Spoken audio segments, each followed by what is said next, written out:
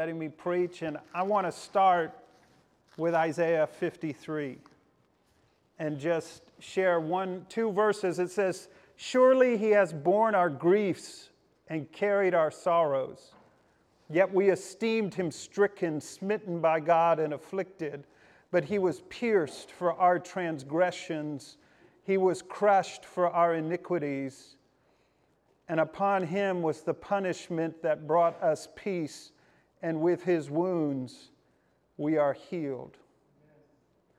I just want to be reminded that we have a Savior. That even in this moment that God is looking upon us, that we are his people in his presence, and he is our Savior who carries our griefs and carries our sorrows, who takes away our sins and gives us peace. And by his wounds we are healed.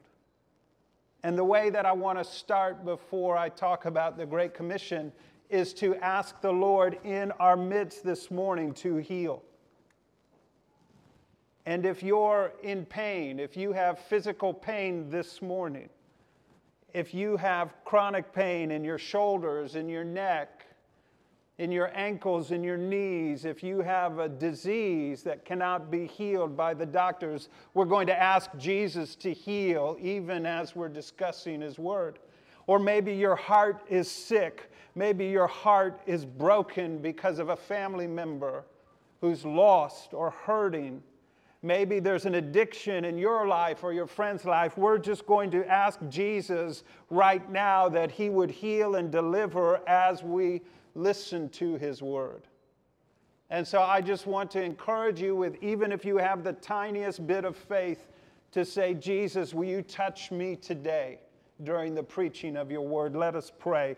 Father, I thank you that you have given us a Savior who carries our sorrows, who binds up the brokenhearted, who set the captives free, who heals the sick. And so I am asking you that you would do this even now.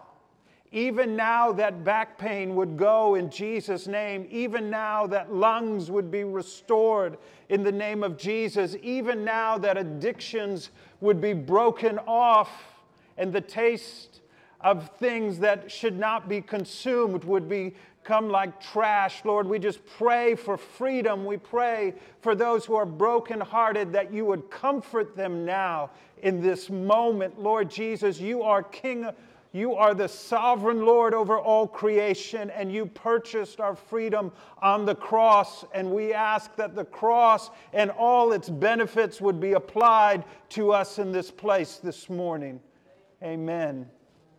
I want you to imagine a woman, an Aboriginal Taiwanese woman, a native Taiwanese who lives in the mountains, in a poor village, the only Christian in her village.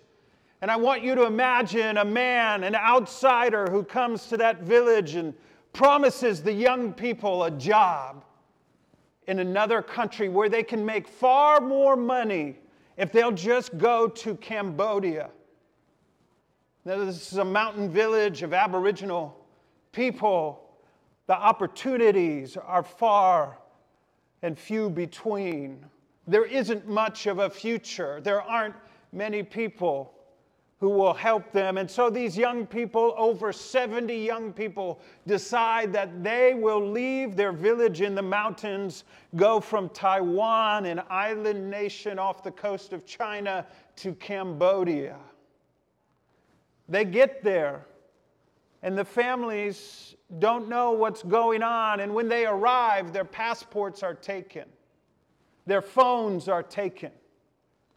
They're held until they're willing to work against their will, and they're treated as if they're slaves. Nobody in their village understands what's going on.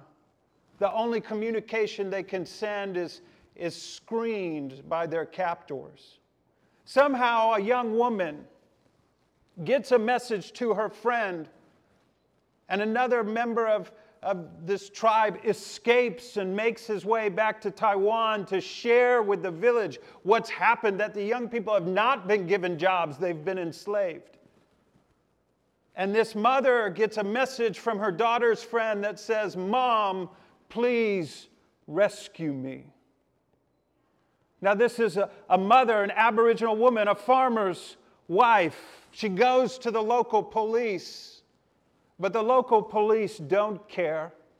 They're not going to do anything about an international case. What is this mother going to do? Put yourself in her shoes. Imagine that you got a message from your child, please rescue me. And you know she's enslaved in another country, but you have no idea what you can do, and there is no one who can help you. What would you do in that moment? How would you feel in that moment? Would you cry out to the Lord? Because what can you do if there is no one who will help you, no authority who will help you? The police will not help you. All you can do is cry out to God. But would you have hope? Imagine crying out to God night after night, just knowing that your daughter is in trouble, but being powerless to save her. Around this time, I took one of my elders, a Taiwanese man named Eric, and my assistant, an African man named Joe. And we said, we're going to go on mission. We're going to get in our car and we're going to go to the tallest mountain in Taiwan, Jade Mountain. And we don't know what we're going to do there, but we're going to trust that God will lead us to someone who needs help. So we get in the car. This is a 4-hour journey. About 3 hours into the ride, 2 or 3 hours, I say to Joe and Eric, God has assembled the nations in this car, a white American, a black African, and an Asian man. I said, we need to pray that God would lead us to the right person. And let's pray. And Joe, after prayer, says, is there a fountain on the mountain? I said, Joe, we're going to a mountain. We're not going to a resort. And I Google it. I'm Googling, is there a fountain on the mountain? And I Google it, and there's no fountain on this mountain. And I think Joe is maybe sleepy or something. And so we forget about it.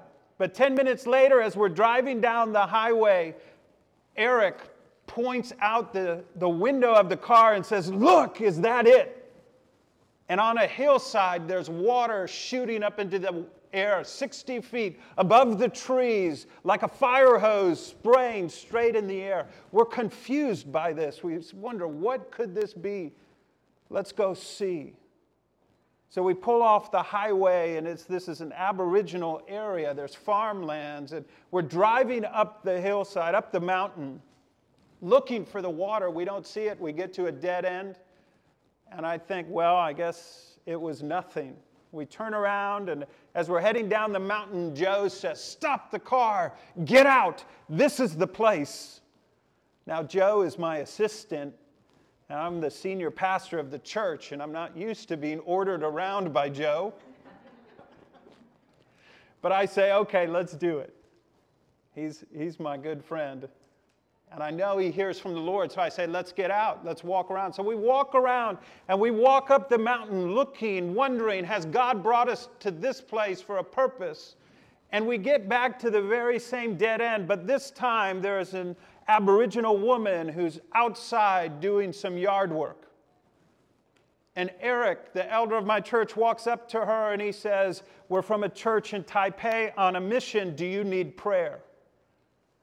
And she says, I haven't been able to sleep for 2 weeks. My daughter is in Cambodia, and I don't know how to rescue her. And the story comes out. And I think, what are we going to do about that? I'm overwhelmed.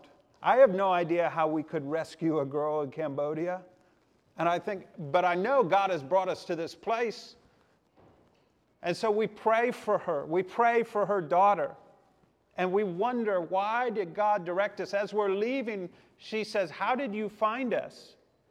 I said, well, there was water shooting up on the hillside, and we followed it.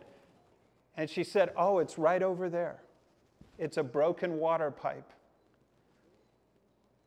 We go back to our hotel.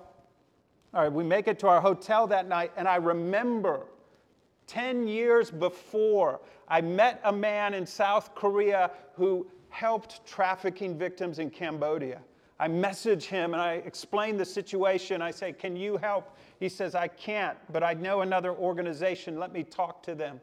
So he contacts this organization in Washington, D.C. Within 24 hours, one of the leading anti-trafficking organizations in the world has this Aboriginal woman's cell phone number.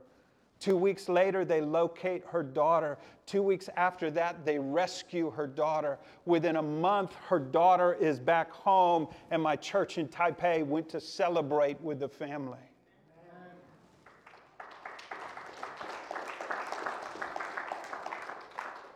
Psalm 102 says this, "Let this be recorded for a generation to come, that a people yet to be created may praise the Lord. That he looked down from his holy height from heaven, the Lord looked at the earth to hear the groans of the prisoners, to set free those who were doomed to die, that they may declare in Zion the name of the Lord, and in Jerusalem his praise, when peoples gather together in kingdoms to worship the Lord." Our God is a God who saves. Our God is a God who delivers. Our God is a God who looks down from heaven and sees those who are imprisoned in chains, in addictions, and brokenhearted, and he rescues and he saves. And when Jesus died on the cross, he died for our sins to restore us to God. He died that the kingdom of heaven might come, that we would become children of the King, that we would inherit the freedom God intended for us from the beginning. And he said to his followers, "All authority on heaven and earth has been given to me, therefore go and make disciples of all nations." See, God did not want his freedom, his healing, his power, his forgiveness of sins to be restricted to one people group. He wanted all nations, all peoples. Jesus says, "All authority has been given to me." And we understand authority. We understand government authority. There are some things that you cannot do on your own property because you don't have the authority. And you have to wait for the authority to give you permission. There are places that you need to stop. There are bills that you need to pay because someone in authority said you needed to. And it doesn't matter how angry you get, how upset you get, or what words you say. If the authority says this is what you must do, you must submit. We know this, right? This is the world that we live in. Jesus says, "I have all authority." There is no authority that can stand against Jesus. There is no human being that can stop Jesus. There is no spiritual power that can stop Jesus. There is no criminal gang in Cambodia that can hold a captive when God says she will be free. And it's because he has all authority that he says, "I want you to go." It's because he has all authority that we can be in a city 4 hours away and God can say, "I will give you the GPS directions. You won't even know it until you meet the person I'm going to set free." Jesus says, "Make disciples of all nations." Make disciples. First, baptize them. Baptizing is total commitment. It's a total abandonment of the old way of life to the new way of life. A disciple is someone who doesn't just know about his teacher, but is like his teacher. That our life would be conformed to the life of Christ. Our life, in our character, we would be like him. We would forgive our enemies. We would be humble. We would serve those. We would love children. We would give ourselves away for the sake of others and for their freedom. This is what it means to be a disciple of Jesus. And he's saying, "Go and make them of all nations." God does not want one nation in heaven. He didn't tell his disciples, "Go and make Jews of all nations."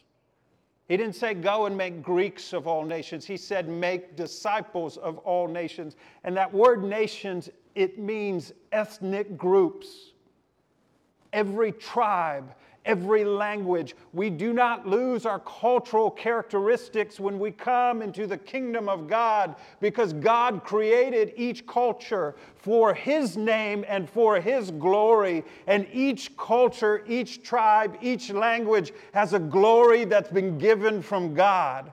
And we don't lose it when we become disciples. We redeem it. You know, I was reading about, and I've been practicing my pronunciation with winter, the autumn people. I was reading about who they were because I didn't know. And what I found out was they made the desert bloom. That what was a wasteland to other people's groups was a garden to them. They were given resources from a Jesuit missionary who arrived with cattle, horses, black-eyed peas, garbanzo beans, wheat, and fruit trees. And they took those things and they made them bloom in this desert. Whenever they were given resources, they used them. They were not a people who survived in the desert. They were a people who thrived in the desert. They were a people who gave to those in need. In fact, they were called the good Samaritans of the desert.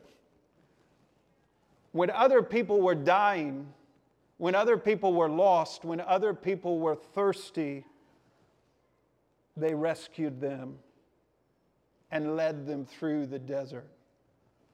At one point, and I'm just reciting things you know, but this was new information to me. They cultivated 14,000 acres of the desert and had surplus, organizing their people to take care of their own needs and the needs of others. And this is the glory of God on the awesome people. Things that other tribes could never have imagined, never had the capacity to do. Others who saw the desert and fled, and a people who made the desert bloom. And I can't help but think that this is an anointing from the God of the universe that has never been lost, has never been revoked, but that there is also a spiritual calling for the autumn people to be the good Samaritans of the spiritual wasteland that is America. That those who are dying in anxiety, dying in confusion, dying in fear in the desert of this culture, that God has given your people an anointing to lead people through the desert. A calling to make disciples of all nations. A calling that's never been revoked. A God who can heal and deliver and save. And it would seem that it would be too much. It would seem, how can we, a small people, do something like this? But the Great Commission doesn't end with go. It ends with, and surely I am with you to the very end of the age. You see, Jesus partners with us. Jesus is within us. His ministry is through us. And so it's not the gifting of Peter Palma. It's not the gifting of Winter Elk. It is the Lord Jesus Christ Himself who works through us for His glory and His kingdom. Have you ever been with someone in a place that you could not go on your own? Have you ever been in an office or a room or a resort where if you showed up on your own, they would kick you out? And someone says, what are you doing here? Say, oh, I'm with so-and-so. Oh, okay, you're fine. Have you ever been to a restaurant with someone who had more than enough money to buy the restaurant or anything on the menu, and your resources are not enough, and you're thinking, I'll just get the least expensive thing, but they say, buy whatever you want, order whatever you want. And you know, because of who you are with, you can order whatever you want. You see, the ministry that we do is not by ourselves, as if God sent us out and then forgot about us and said, I'll check back with you when you die. Jesus says, I am with you always, in every place. And who is Jesus and what does he do? Isaiah 61 tells us what Jesus does.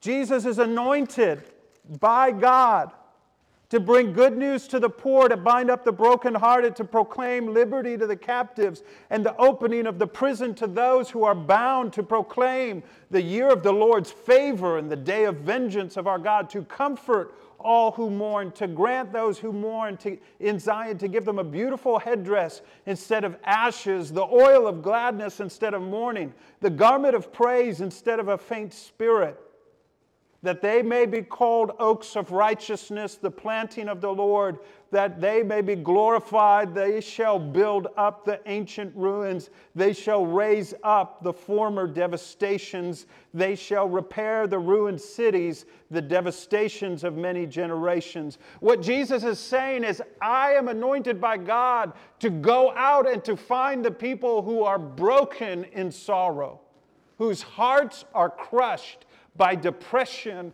and anxiety and fear, and to heal their hearts. I am sent out to find those who are captive to drugs, captive to addictions, captive to sin, and to open the prisons and to say, come out, that there is a release and a freedom that Jesus brings. But then there's a transformation.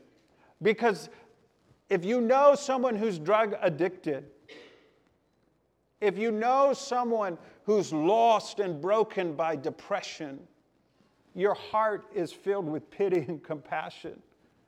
And you think, what a waste, what a shame that this is the life they're living. And Jesus says, I set those people free. And they become, he says, a beautiful headdress instead of ashes. There are some people, their lives, either through their own destructive habits or through the injustice that's been forced upon them, they have nothing but ashes to show for their life. And Jesus says, I'm going to take your ashes and I'm going to give you a beautiful headdress to wear. I'm going to take your sadness and I'm going to give you joy. I'm going to turn you from someone who's curled up in a fetal position on the floor waiting to die, to be an oak of righteousness, that people would look at your life and say, that is the glory of God. And so there's a personal transformation. But what's the next thing? They will build up the ancient ruins and raise up the former devastations. They will repair the ruined cities. It hasn't just been a personal devastation, it's been a cultural devastation for generations. And Jesus says, what I do is I transform people to the point where not only are they oaks of righteousness, but they rebuild their culture, they rebuild their people, they rebuild their cities. This is what Jesus does. This is the power of Jesus working through his people. I want to tell you a story about some missionaries, the Longs. They were missionaries, the Long family, they were missionaries to Argentina. 1949 they went. They went and God sent them. And why do you go on missions? Because Jesus says, go and make disciples. And so they went from America to Argentina to make disciples. But you know what? Nobody wanted to listen to them. Nobody cared. It didn't matter how hard they worked. Go door to door, knocking on the doors, hand out tracts, have evangelistic meetings. God told them to buy a plot of land and build a church. And they built this mud hut church because that's all they could afford. And nobody came. It was only their family. And for 7 years, the Argentinians ignored them, laughed at them, mocked them. And they fasted and they prayed and they wondered, God, why have you brought us to this place? Is there any purpose? And then they began reaching out to the native tribes. And slowly, people began getting saved and filled with the Holy Spirit. And it wasn't many, but it was a few. And then one day they had a conference, a May conference, where 3 tribes came together, 64 people, out in the desert, the Chaco Desert. And Missionary Long, Brother Long, read from Isaiah 53. The same verses that I read to you, and as he did, the people said, "Amen." So he read it again, and they said, "Amen." And he read it again and again and again and again. He read it 7 times, and then suddenly there were these screams. "My hernia is gone. I can hear, I can see." There was a boy who was almost dead, who had been carried on a cot, and he jumped up and started running around the church. And God visited the native tribes. And after this conference, they went home and they told their people, there's a house where there's healing. And so first they started coming in 3s and 4s. And the family began praying for them and teaching them the Word of God, and then they got healed. And then it spread to the point where one day they woke up and there were 300 people outside their house waiting to be prayed for. Because the power of God was in that place. Over the course of 8 months, thousands of people came to Christ. Finally, there was an Argentinian woman who came who'd been in a bicycle accident. And she said, "Can you pray for me? I've been in pain ever since this accident." She received prayer and she got healed, but one leg was shorter than the other. She came back and she said, "My leg is short. I can't wear high heels." That seems like a vain thing. You'd think the Lord would say, "Be content." But he prays for her. It says, when you go home and put on your high heels, God will lengthen your leg. She goes home, she gets healed. And from that moment on, she tells all of her friends, if you go to that house, there's healing in that place. What was in that place? The Son of God was in those people. The Son of God doing the work of God was in those people. Now, God doesn't have favorites, does He? He doesn't favor one tribe over another tribe, one church over another church, just like we don't favor our children. God is perfect, and He says, "Go and make disciples of all nations, and surely I'm with you." But we have forgotten what it means for Jesus to be with us. We have forgotten the power of the Word of God. We've forgotten the living God and His availability, that He is the God who is here in this place. The Word says that He looks down from heaven. He looks at the earth to hear the groans of the prisoners, to set free those who were doomed to die. God looks down in this place, on this reservation. He looks down on Phoenix, and He knows the people who are doomed to die. And you know some of the people who are doomed to die. You know that if they continue without intervention in their lives, that they will die.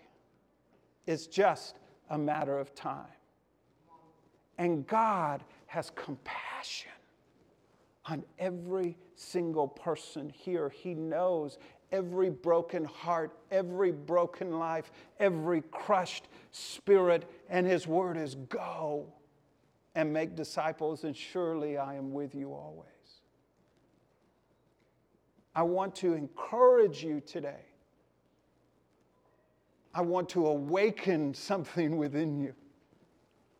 I want to awaken the truth and stir your faith to believe that the God who visited Chaco, Argentina, can visit this place.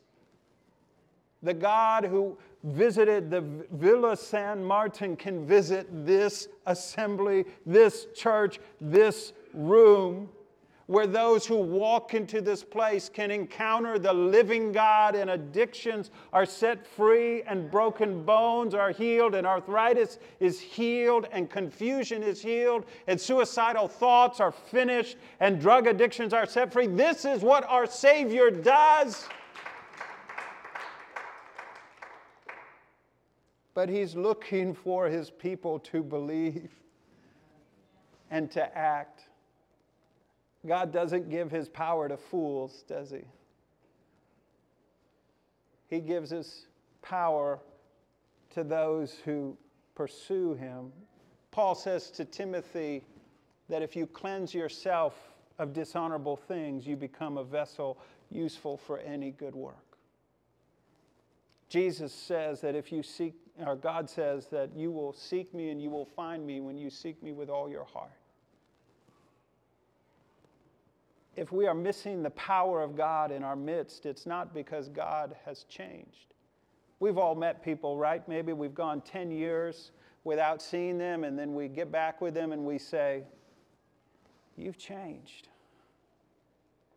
You're not the same. You used to be like this, but you're different now." God has not changed. Between the writing of these words and this day, God has not changed. His power remains the same, and His power remains available for His people who will seek them with all their heart. There was a point when God told the exiles in Israel to shake the dust off, throw the chains off, to stand up, to believe who they were.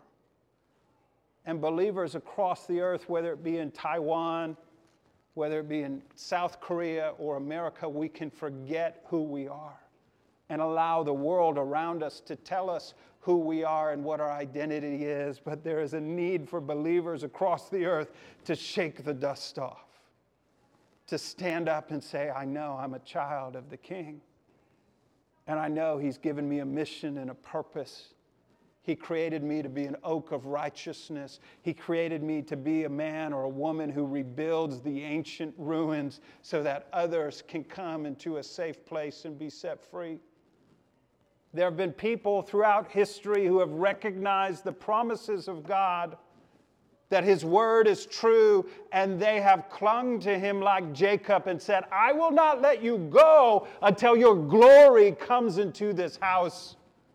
I will not stop until the addicts on my street are free.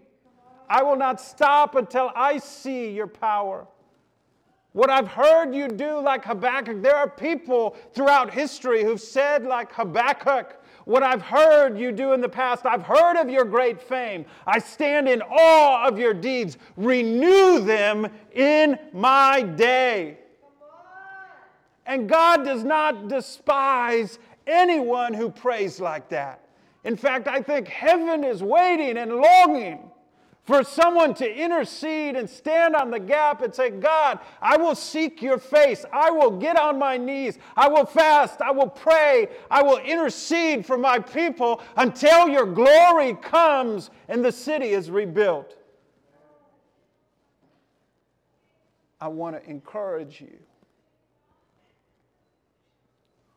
to be that person.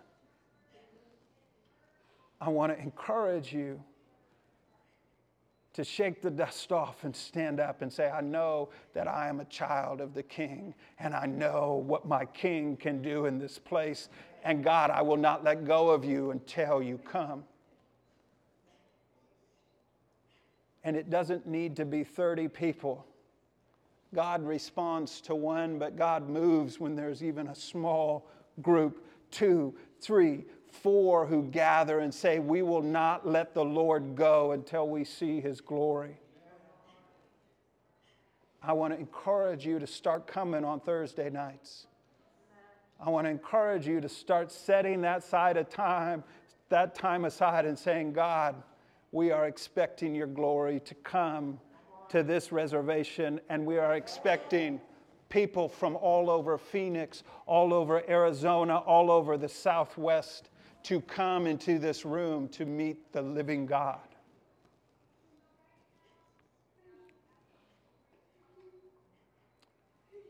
Thursday, or Thursday, I'll be teaching how do we pray for this. So if God is stirring you, I want to encourage you to come back. Thursday night, we'll talk about how do we pray for God to do this. But today, what I want to ask you is to check your pain. We prayed at the beginning of this message that God would heal pain. Is there anyone whose pain is gone? Go ahead and check it.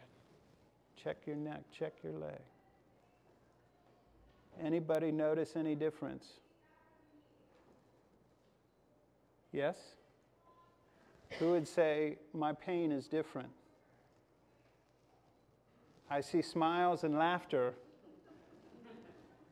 Yes, we have one. Can you share? And the pain is gone. Amen.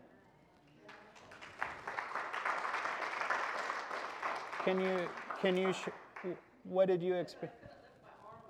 You couldn't lift your arm up and now you can. Amen.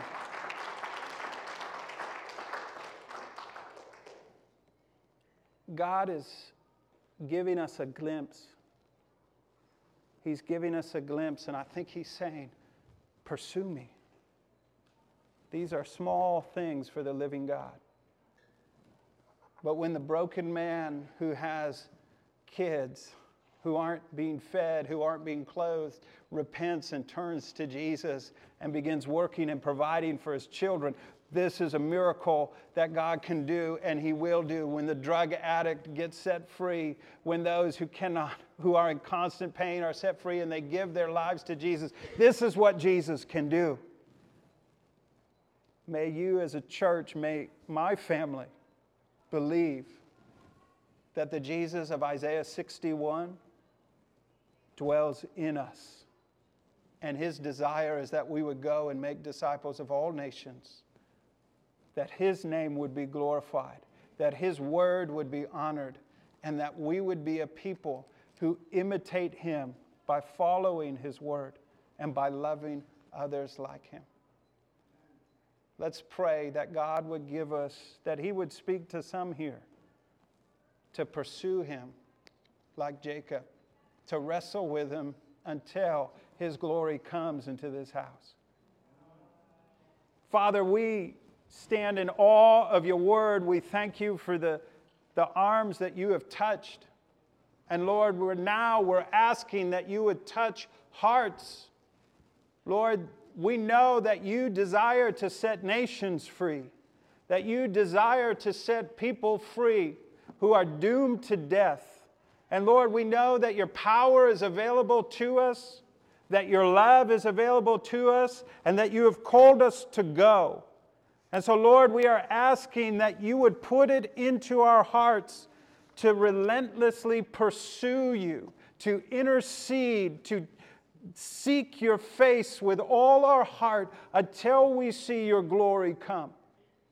And we pray that in this place, people would come from all over the region to be healed, to be delivered, to be transformed. I pray that it would be said, come to Salt River Assembly. They will pray for you and you will be healed. Come, and they will pray for your addiction and Jesus will change your life. Come and be delivered. Come and let your marriage be restored. Come and be set free.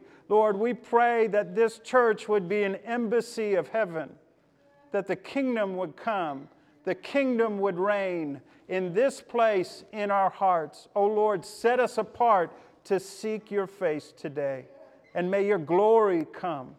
In Jesus' name, amen.